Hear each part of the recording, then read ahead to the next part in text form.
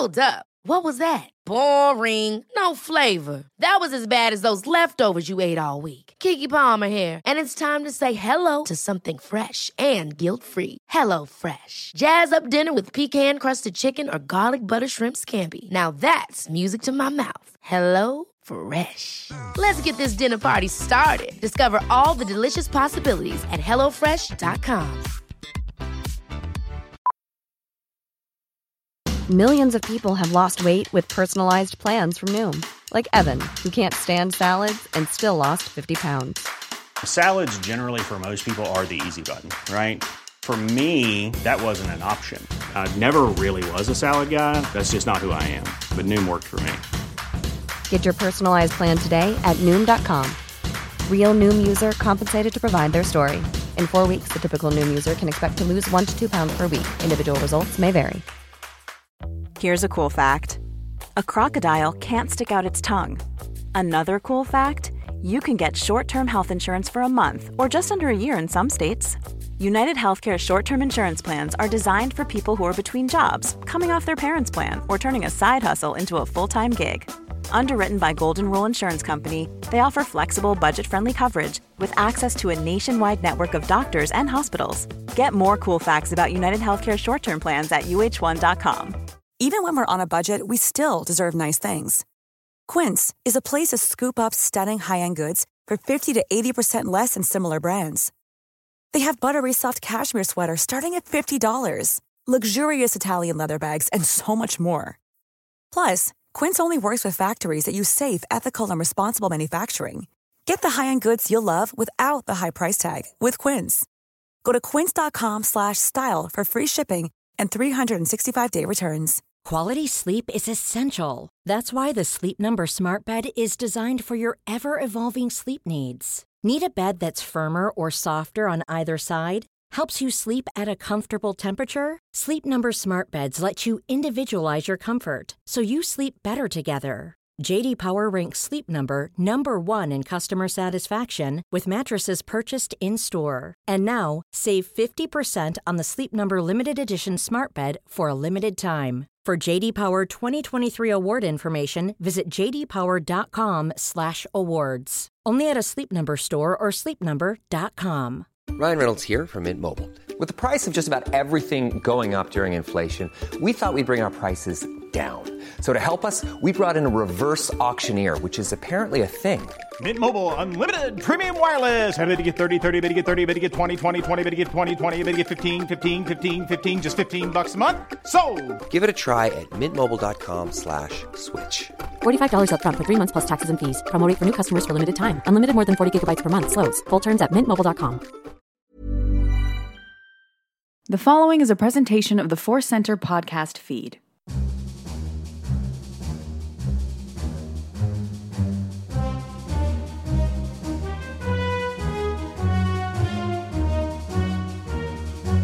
Hello and welcome to Star Wars Counseling on the Force Center podcast feed, the show that believes absolutely every single part of Star Wars is great from a certain point of view. I am your host. My name is Joseph Scrimshaw. With me, as always, is a special guest, Little Sip of Whiskey. Here is what Little Sip of Whiskey sounds like.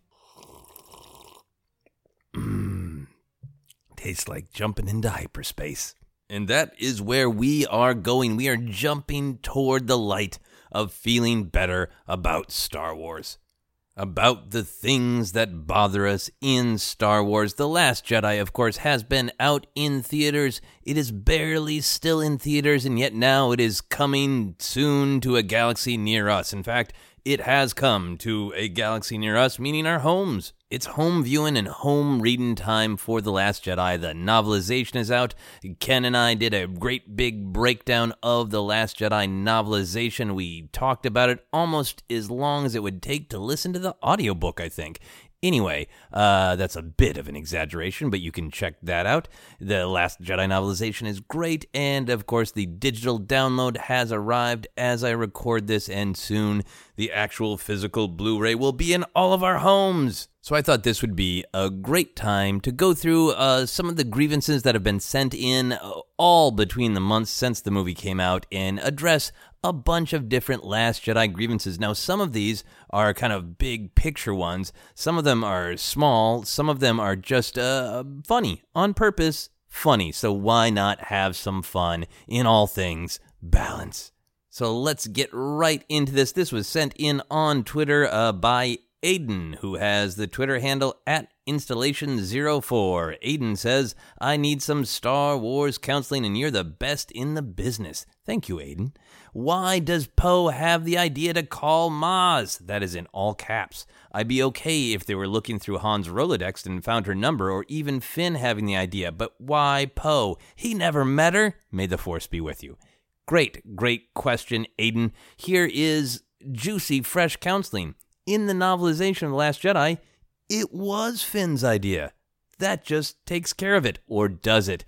That opens the thorny question of which is canon, the book or the movie. They usually say the movie, and then the book is canon until it's not, until it's trumped by the movie. So maybe in your mind, Aiden, you should just let the novelization of The Last Jedi be true. That's kind of what I might do, because I agree with this grievance. I think it was a weird moment in the movie that Finn did not have the idea. That said, here are some other thoughts. It is perfectly believable that Poe does have a relationship with Maz. We just don't see it. Han takes BB-8 to Maz in The Force Awakens because he doesn't want to see Leia, and he wants someone else to get this droid back to the Resistance, which suggests that, of course, the high-ranking members of the Resistance, the regular resistors, like Leia and Poe, do have a relationship with Maz. So she's just a well-known resource for the Resistance, so maybe Poe knows her that way. It is also possible, Aiden, you brought up the great term, the great idea of the Rolodex, something you flip through. In my headcanon, Maz has a Rolodex of attractive beings of all species. We know that her boyfriend, Chewbacca, is in there. We know that the Master Codebreaker is in there. If you had a Rolodex of attractive beings in the galaxy, Poe Dameron would be in there 7 different times, wouldn't he? Another bit of headcanon that I turn to for this particular grievance is that maybe Poe was being supportive of Finn. We know that Poe is supportive of Finn. We see that again and again.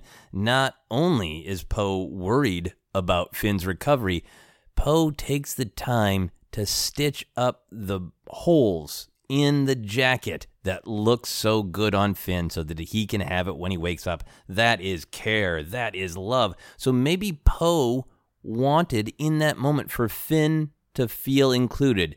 Poe is saying to himself, Finn is kind of brand new to the galaxy at large. He knows everything from a First Order perspective, but he doesn't know many people. He knows like 2 people, and one of them, Han Solo, is dead. So what if I came up with somebody who's both a legitimate good suggestion for fixing this problem that we need of a great hacker to get us on board the Supremacy, and what if I pick someone that Finn also knows so he feels included? I admit, that one is a bit of a stretch. I can feel my headcanon groaning under that, but it's still a fun one to think about. More than anything, I think this grievance is a great example of our relationship with the movies, because sometimes our relationships to these stories we've seen in the movies warps our reflection of the galaxy itself, because we as an audience know that Finn knows Maz because we saw that. Maz looked into Finn's eyes, but Finn might not know that Maz is a great resource for exactly this kind of thing that he's looking to be done, to have this. He didn't know that she's a great code breaker too, or maybe he could guess that she would know other code breakers.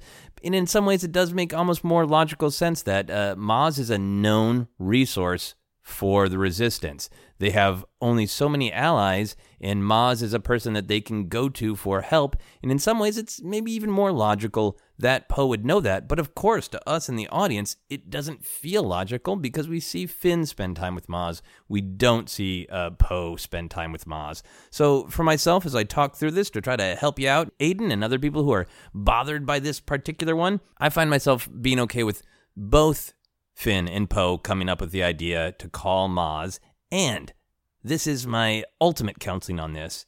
It would have been cool if they had both said Maz at the same time. Finn and Poe are in such good chemistry. They're so connected that they both come up with the idea at the same time. Maz! It's fun to imagine them both shouting Maz at the same time. They both look good in that jacket, and Maz sounds good coming out of both of their mouths. Maz mouths. Anyway, that is my counseling on that one. I hope that helps a little bit, Aiden, and we're going to move on to our next grievance. Mark Herring, with the Twitter handle @MarkHerring3, says, I have a problem with the First Order. Well, who among us doesn't? But here's Mark's problem. Their trash can design is simply terrible. Why would it have a grate at its bottom? Wouldn't this allow liquid trash to flow out of it? Can you help me overcome this minuscule critique? Yes, Mark. Yes, I can. This is a great one. Thank you for this grievance. I think that this trash can, and I have looked at it closely, even in the visual dictionary, and Mark is 100% correct. This trash can is full of holes. I think this is a sign that the First Order separates their solids from their liquids. This is yet another example of how absurdly organized the First Order is. That is how obsessed with control they are. That if Captain Kennedy is walking through the Finalizer or the Supremacy or the Fulminatrix, his dreadnought, and he's like, hey, I got an apple and some juice. There are apples in Star Wars. They're just called space apples. So he's got a space apple and he's got some space apple juice. Where is he going to throw them? Maybe he tries to throw them both in the same trash can, and then Hux sees him and screams, no, we must have order! Because you must have two different trash cans on First Order ships. This makes a lot of sense if you look at other examples of First Order's obsession with organization. Even Snoke's awesome Praetorian guards are balanced. There are 2 sets of 4.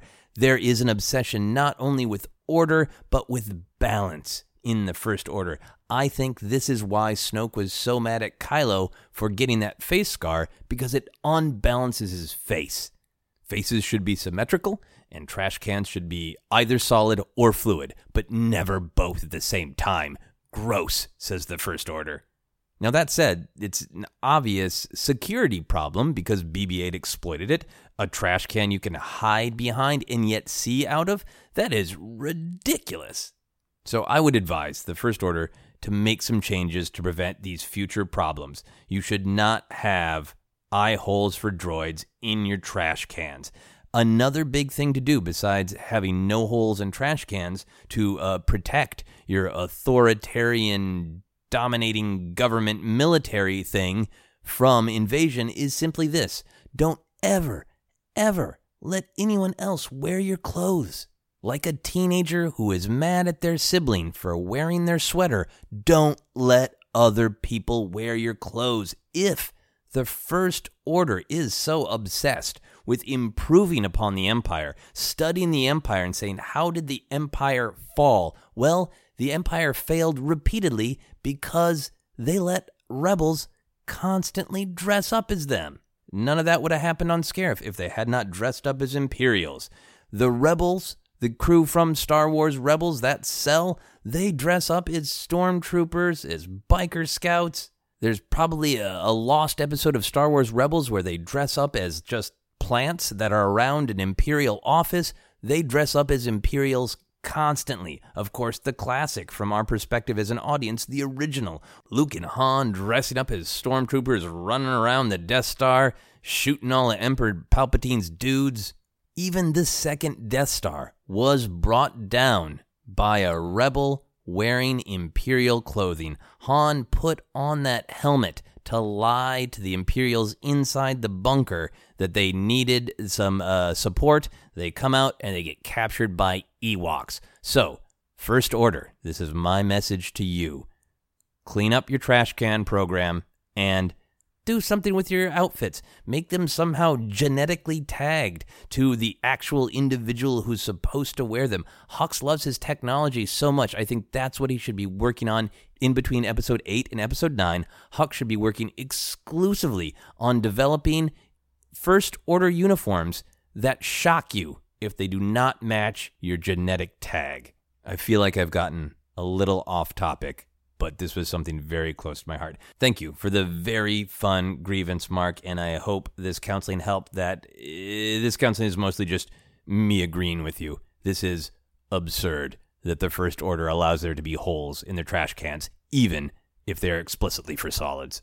Moving on, we have someone with a great Twitter handle. The handle on Twitter is TurkeyEnnuiT at Leanne Ennui. I'm a big fan of ennui. I love just staring off into the horizon and feeling it, so great name, and Turkey's pretty good too. Here is what TurkeyEnnuiT has to say. Help me, Star Wars counseling, you're my only hope.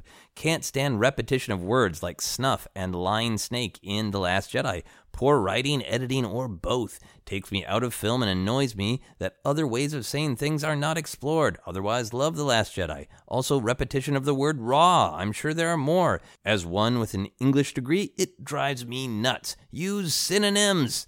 Now, I find this one very, very understandable. I'm a writer. I've spent many hours, probably days total of my life, going through drafts of different kind of scripts, changing words that end up being an accident where you use the same word again and again. Now, in my opinion, Rian Johnson is an amazing writer, so I would think that this is either an accident of editing where you end up with, that's kind of the take we need to use, that's the word we need to use, who knows. I haven't had a chance as I'm recording this to watch the great documentary that everybody's in love with of the director and the Jedi, or as my wife accidentally called it, A Man and His Jedi. That's not the title, but maybe it should have been. Anyway, haven't got a chance to watch it yet, so who knows? Maybe there's insight on that. But here's where I'm coming from. Maybe an editing mistake, or maybe it is a choice. Here's a way that I choose to look at that. I think it is a valid choice to have some repetition to try to make the universe, the galaxy, a little bit more real and relatable, because maybe it's just a common word. There is precedent for things like this. Going back to the creator George Lucas, Lucas wanted to show that some names in Star Wars were common, so he just threw a bunch of Antilles out there.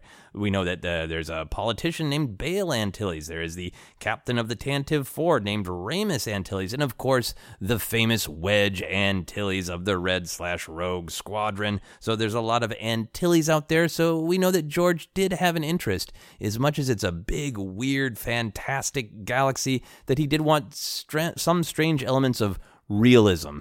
So I choose to think that some of these repetition of words in The Last Jedi is a continuation of that philosophy. And when I hear Snake said twice, I just assume that Snake right now in the galaxy is an insult word that's just very popular. I think it is like saying, hearing someone say asshole twice. Now, normally in a movie, if you hear somebody say asshole twice, you go, that's fine, because many of us say asshole many times. I've said it 3 times on this podcast in the last few seconds. Anyway, so I imagine that snake is just a common word. It's a common insult. Now, I understand if you're coming from the perspective of like, well, Star Wars is a little heightened. It's a little operatic, and we don't call people moof milkers more than once. There's only one nerf herder on screen. Nerf herd has been used other places. So let's keep up to that standard. And I think that's a valid perspective. But if you're trying to feel better about it, this is a way to look at it from a different point of view. A certain point of view is that the words are just supposed to be common.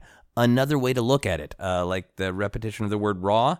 I know at least it's once Snoke saying it. I think maybe Luke says it once, the raw power too. I also like just thinking that maybe Snoke just loves the word raw. He just seems like the kind of guy who just could not ever stop using the word raw. Like, he almost uses it like it's cool or awesome. Like, look at my raw robe. I'm like, Snoke, that's not really the way we use that word. We also hear raw, I believe, used in the context of describing power. So maybe that's just this weird thing that happens in the Star Wars galaxy, sort of like people saying slake your thirst. It's a word that only exists in combination, for the most part, in our vernacular with thirst. Like, in theory, you could slake other things, like I could slake my desire for a cheeseburger, but slake is mostly a thirst word. We say slake your thirst. Maybe people mostly only say raw if they're talking about power. Like, look at the raw power of that. But you couldn't say, like, look at the raw robe, like I imagine Snoke saying, and people would be like, what are you talking about? Just like if I walked into Toys R Us and said, I'm here to slake my desire for action figures. I shouldn't have mentioned Toys R Us.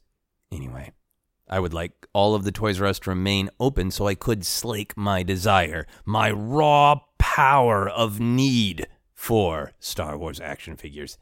Anyway, Turkey, if I may call you Turkey Ennui, I think this is an understandable grievance. I hope some of these other ways of looking at it helped. If they did not, I have one other possible solution for you. I would turn to one of what I think is the best lines in The Last Jedi, and that is when Snoke says to Rey, "And I will kill you with the cruelest stroke." It's great, over-the-top, operatic writing. It also sounds like something an editor would say. So anytime that you hear a word repetition in The Last Jedi and it annoys you, you can imagine that Snoke has an actual red pen, and he says that in response to a repeated word. He says, "I'm going to edit this with the cruelest stroke." Shing. I don't know why that's a strokey noise. That's what red pens sound like in my mind. Shing. Like swords being unsheathed. Very, very audibly. Great question. Thank you for sending that grievance in. We are going to move on to the meatiest of grievances on this episode of Star Wars Counseling, and that is from Nellick183, at Nellick183 on Twitter. And Nellick183 says, "Hey, Joseph, I need counseling on the Holdo hyperspace crash, its impact on the existing space battles in the other movies." So this is a big one. This is one of the big hangups that a lot of people have with The Last Jedi. And if you Google it, you can read a million essays, a million hot takes on this. Here are my thoughts.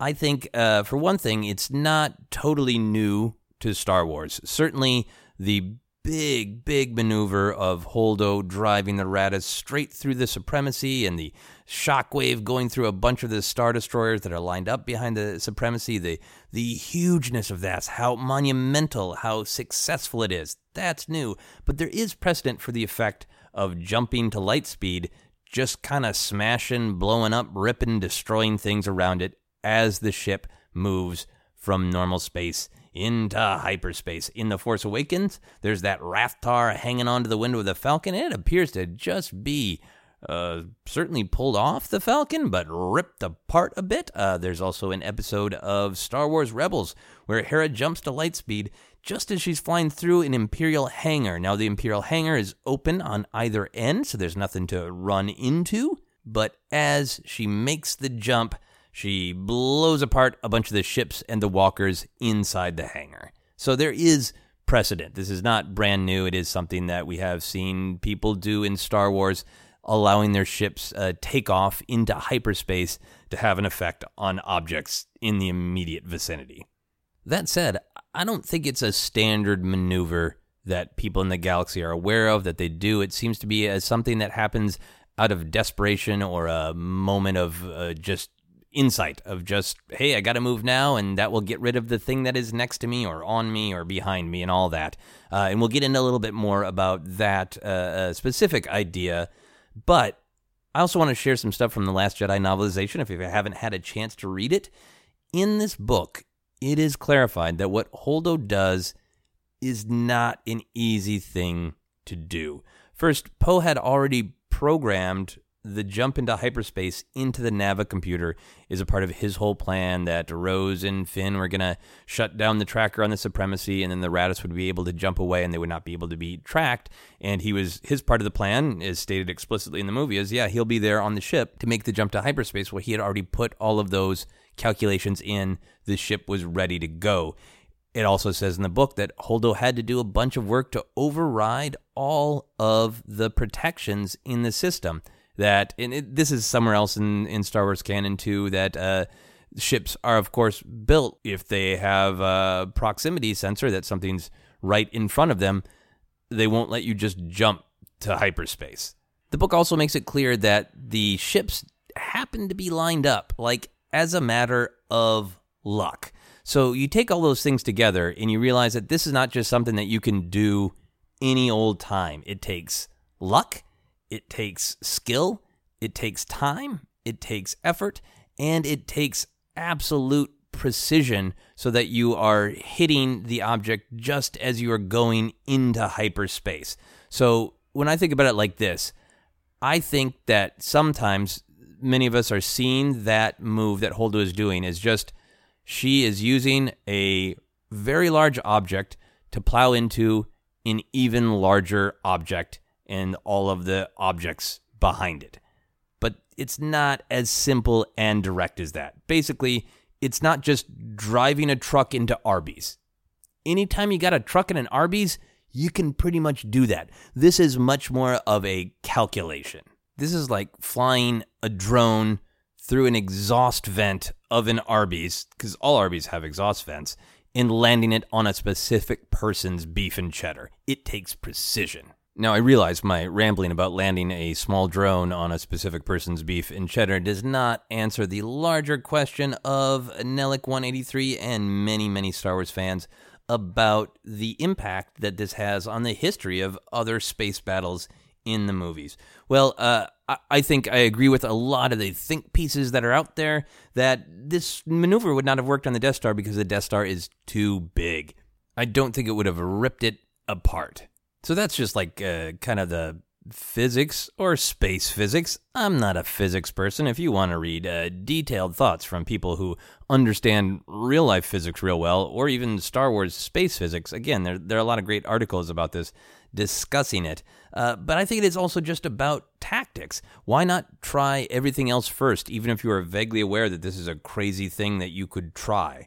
Once the shields went down on the Death Star 2, why wouldn't Lando try this when he could just fly the Millennium Falcon into the superstructure of the Death Star just exactly as he did? Why would he do that?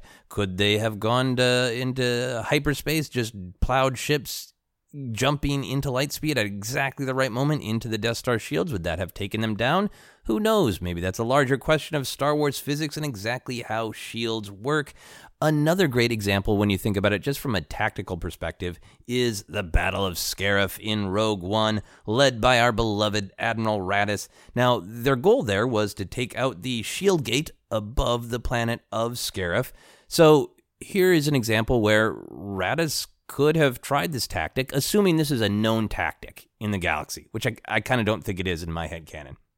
But assuming it was a known tactic, why wouldn't Raddus, on the Profundity, wanting to keep the Profundity and all the beings on that ship intact to live to fight another day, why wouldn't Raddus try every other inventive idea that he has before just a massive destruction of life and property by just trying to line the Profundity up with the shield gate and take off at exactly the right moment while overriding all of the protections on the ship? My point is, when you think through specific battles, you see that it's not always just an obvious go-to solution.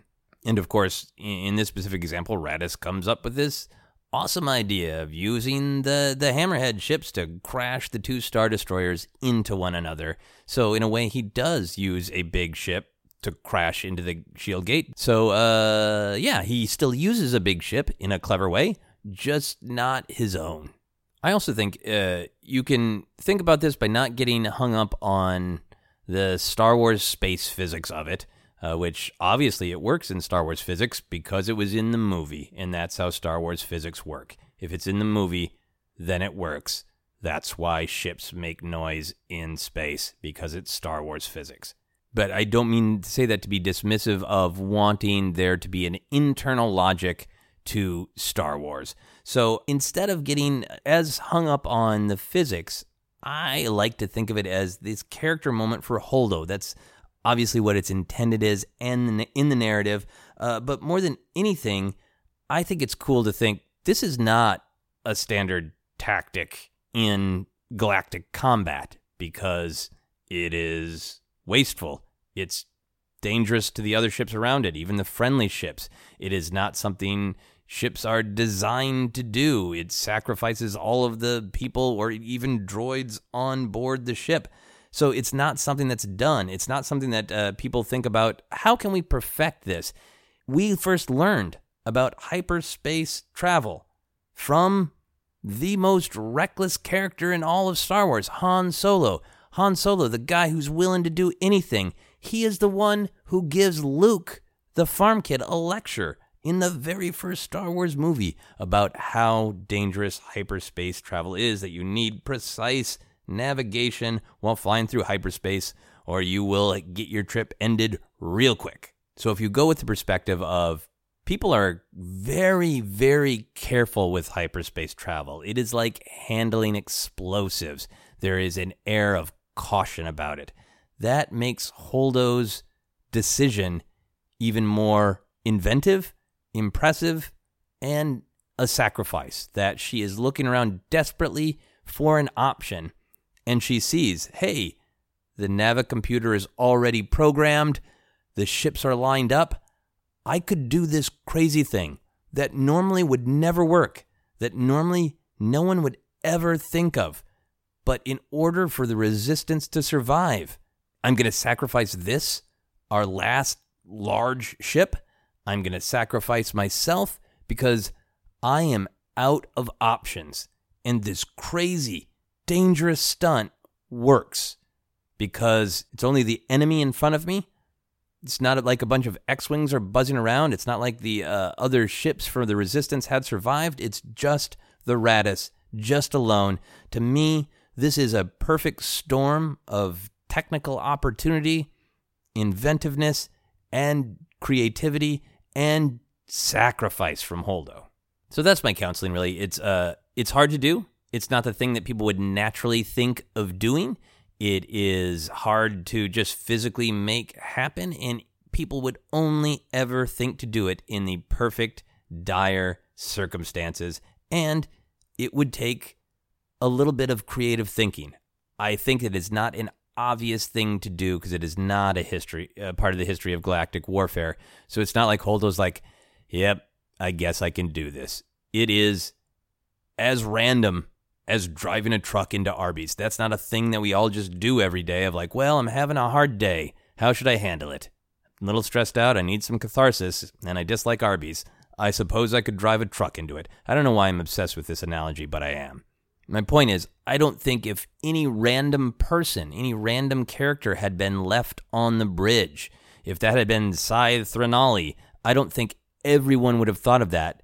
It took that character in that moment with that level of desperation, that view of leadership, that she is willing to sacrifice herself, that something needed to be done right now, and it was safe for all of her friends to try this drastic approach, and that this is a victory for Holdo specifically. Now, all of that said, this is maybe the beginning of a new kind of galactic warfare. Maybe the First Order sees this, and Hux becomes obsessed not only with adding those new genetic tags to all First Order uniforms. Maybe the First Order starts just building huge ships piloted by droids that are designed to fly into anything the First Order doesn't like. Maybe that will be the plot of Episode 9. Maybe it will be Star Wars Episode 9, Hux keeps flying stuff into other stuff at light speed. Anyway, great question. I know this is one that people have a lot of strong opinions about, so I hope I gave you some different things to think about and hopefully feel a little bit better about the Holdo maneuver. My final grievance for this episode of Star Wars Counseling is short and sweet. It was sent in by Sebastian Fila at Sebastian70707. Sebastian asks, want a dumb Star Wars counseling? How do Kylo Ren's shuttle windows work? When you look at them from the outside, they look tinted red, but from inside, they look clear. Sebastian, I have this ancient Star Wars wisdom to offer. As we all go through life, we're going to find that the color of our shuttle windows depend greatly on our point of view. Thank you, Sebastian, for sending in that delightfully dumb bit of Star Wars counseling that made my day when I saw that on the social media. So thank you so much. Thank you for everyone who sent in these grievances over the last several months. Some of them are very big, serious ones, like the Holdo maneuver, and a lot of great fun ones. I love everything from the Holdo maneuver to the trash cans of the First Order. And if you have more grievances like that, you can send them in all about anything in Star Wars. It can be about The Last Jedi. It can be about Star Wars Rebels. It can be about stuff from the community of Star Wars. Whatever you would like, send it in on Twitter or Facebook. Please do use the hashtag Star Wars Counseling. Counseling spelled with an S, and then I can find those when I'm compiling grievances for the episodes. And speaking of finding things, you can find me on all the social media as @Joseph Scrimshaw. You can check out my other podcast, Obsessed. Information on that, my Star Wars comedy album, Rebel Scum, all my live shows in Los Angeles and at conventions. Info on all of that on my website at josephscrimshaw.com. You can like Force Center on Facebook and follow us on Twitter as @ForceCenterPod. You can check out our merch at tpublic.com/user/ForceCenter. You can support our Patreon by visiting patreon.com/ForceCenter. As I record this, we are very close to our next goal, and our next goal is for brand new theme music for Star Wars Counseling, this very show, written by Tony Thaxton, who has already created great theme music for our main show, Databank Brawl, and Jennifer Landa's new show, Happy Beeps. If you haven't, for some reason, checked out Jennifer's first episode of Happy Beeps, please do that. We're really happy and proud to be presenting so many different kinds of shows here on the Force Center podcast feed. We have the main show on Tuesdays. We have Databank Brawl on Thursdays. And then on Fridays, alternating every other week, is Star Wars Counseling, and then Jennifer Landa's Happy Beeps. And then, of course, on Sundays, we have alternating episodes of Ken's Star Wars Ranked and Spotlight Star Wars. So check them all out. And until next time, as Han Solo once said in a moment of brutal honesty, I don't know how we're going to get out of this one. That's it for Star Wars Counseling.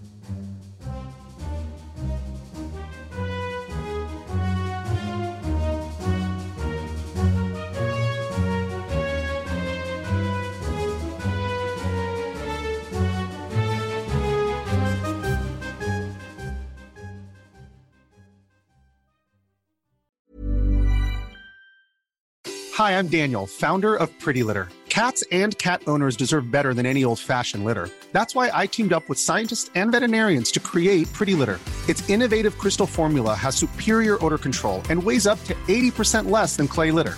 Pretty Litter even monitors health by changing colors to help detect early signs of potential illness. It's the world's smartest kitty litter. Go to prettylitter.com and use code ACAST for 20% off your first order and a free cat toy. Terms and conditions apply. See site for details.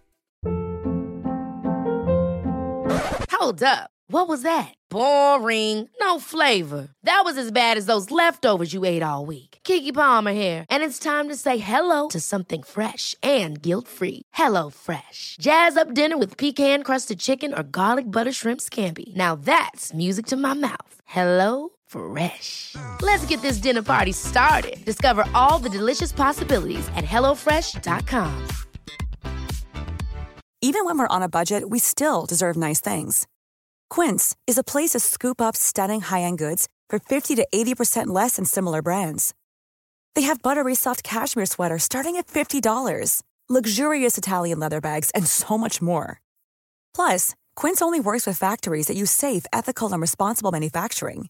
Get the high-end goods you'll love without the high price tag with Quince. Go to quince.com/style for free shipping and 365-day returns. Hi, I'm Daniel, founder of Pretty Litter. Cats and cat owners deserve better than any old-fashioned litter. That's why I teamed up with scientists and veterinarians to create Pretty Litter. Its innovative crystal formula has superior odor control and weighs up to 80% less than clay litter. Pretty Litter even monitors health by changing colors to help detect early signs of potential illness. It's the world's smartest kitty litter. Go to prettylitter.com and use code ACAST for 20% off your first order and a free cat toy. Terms and conditions apply. See site for details.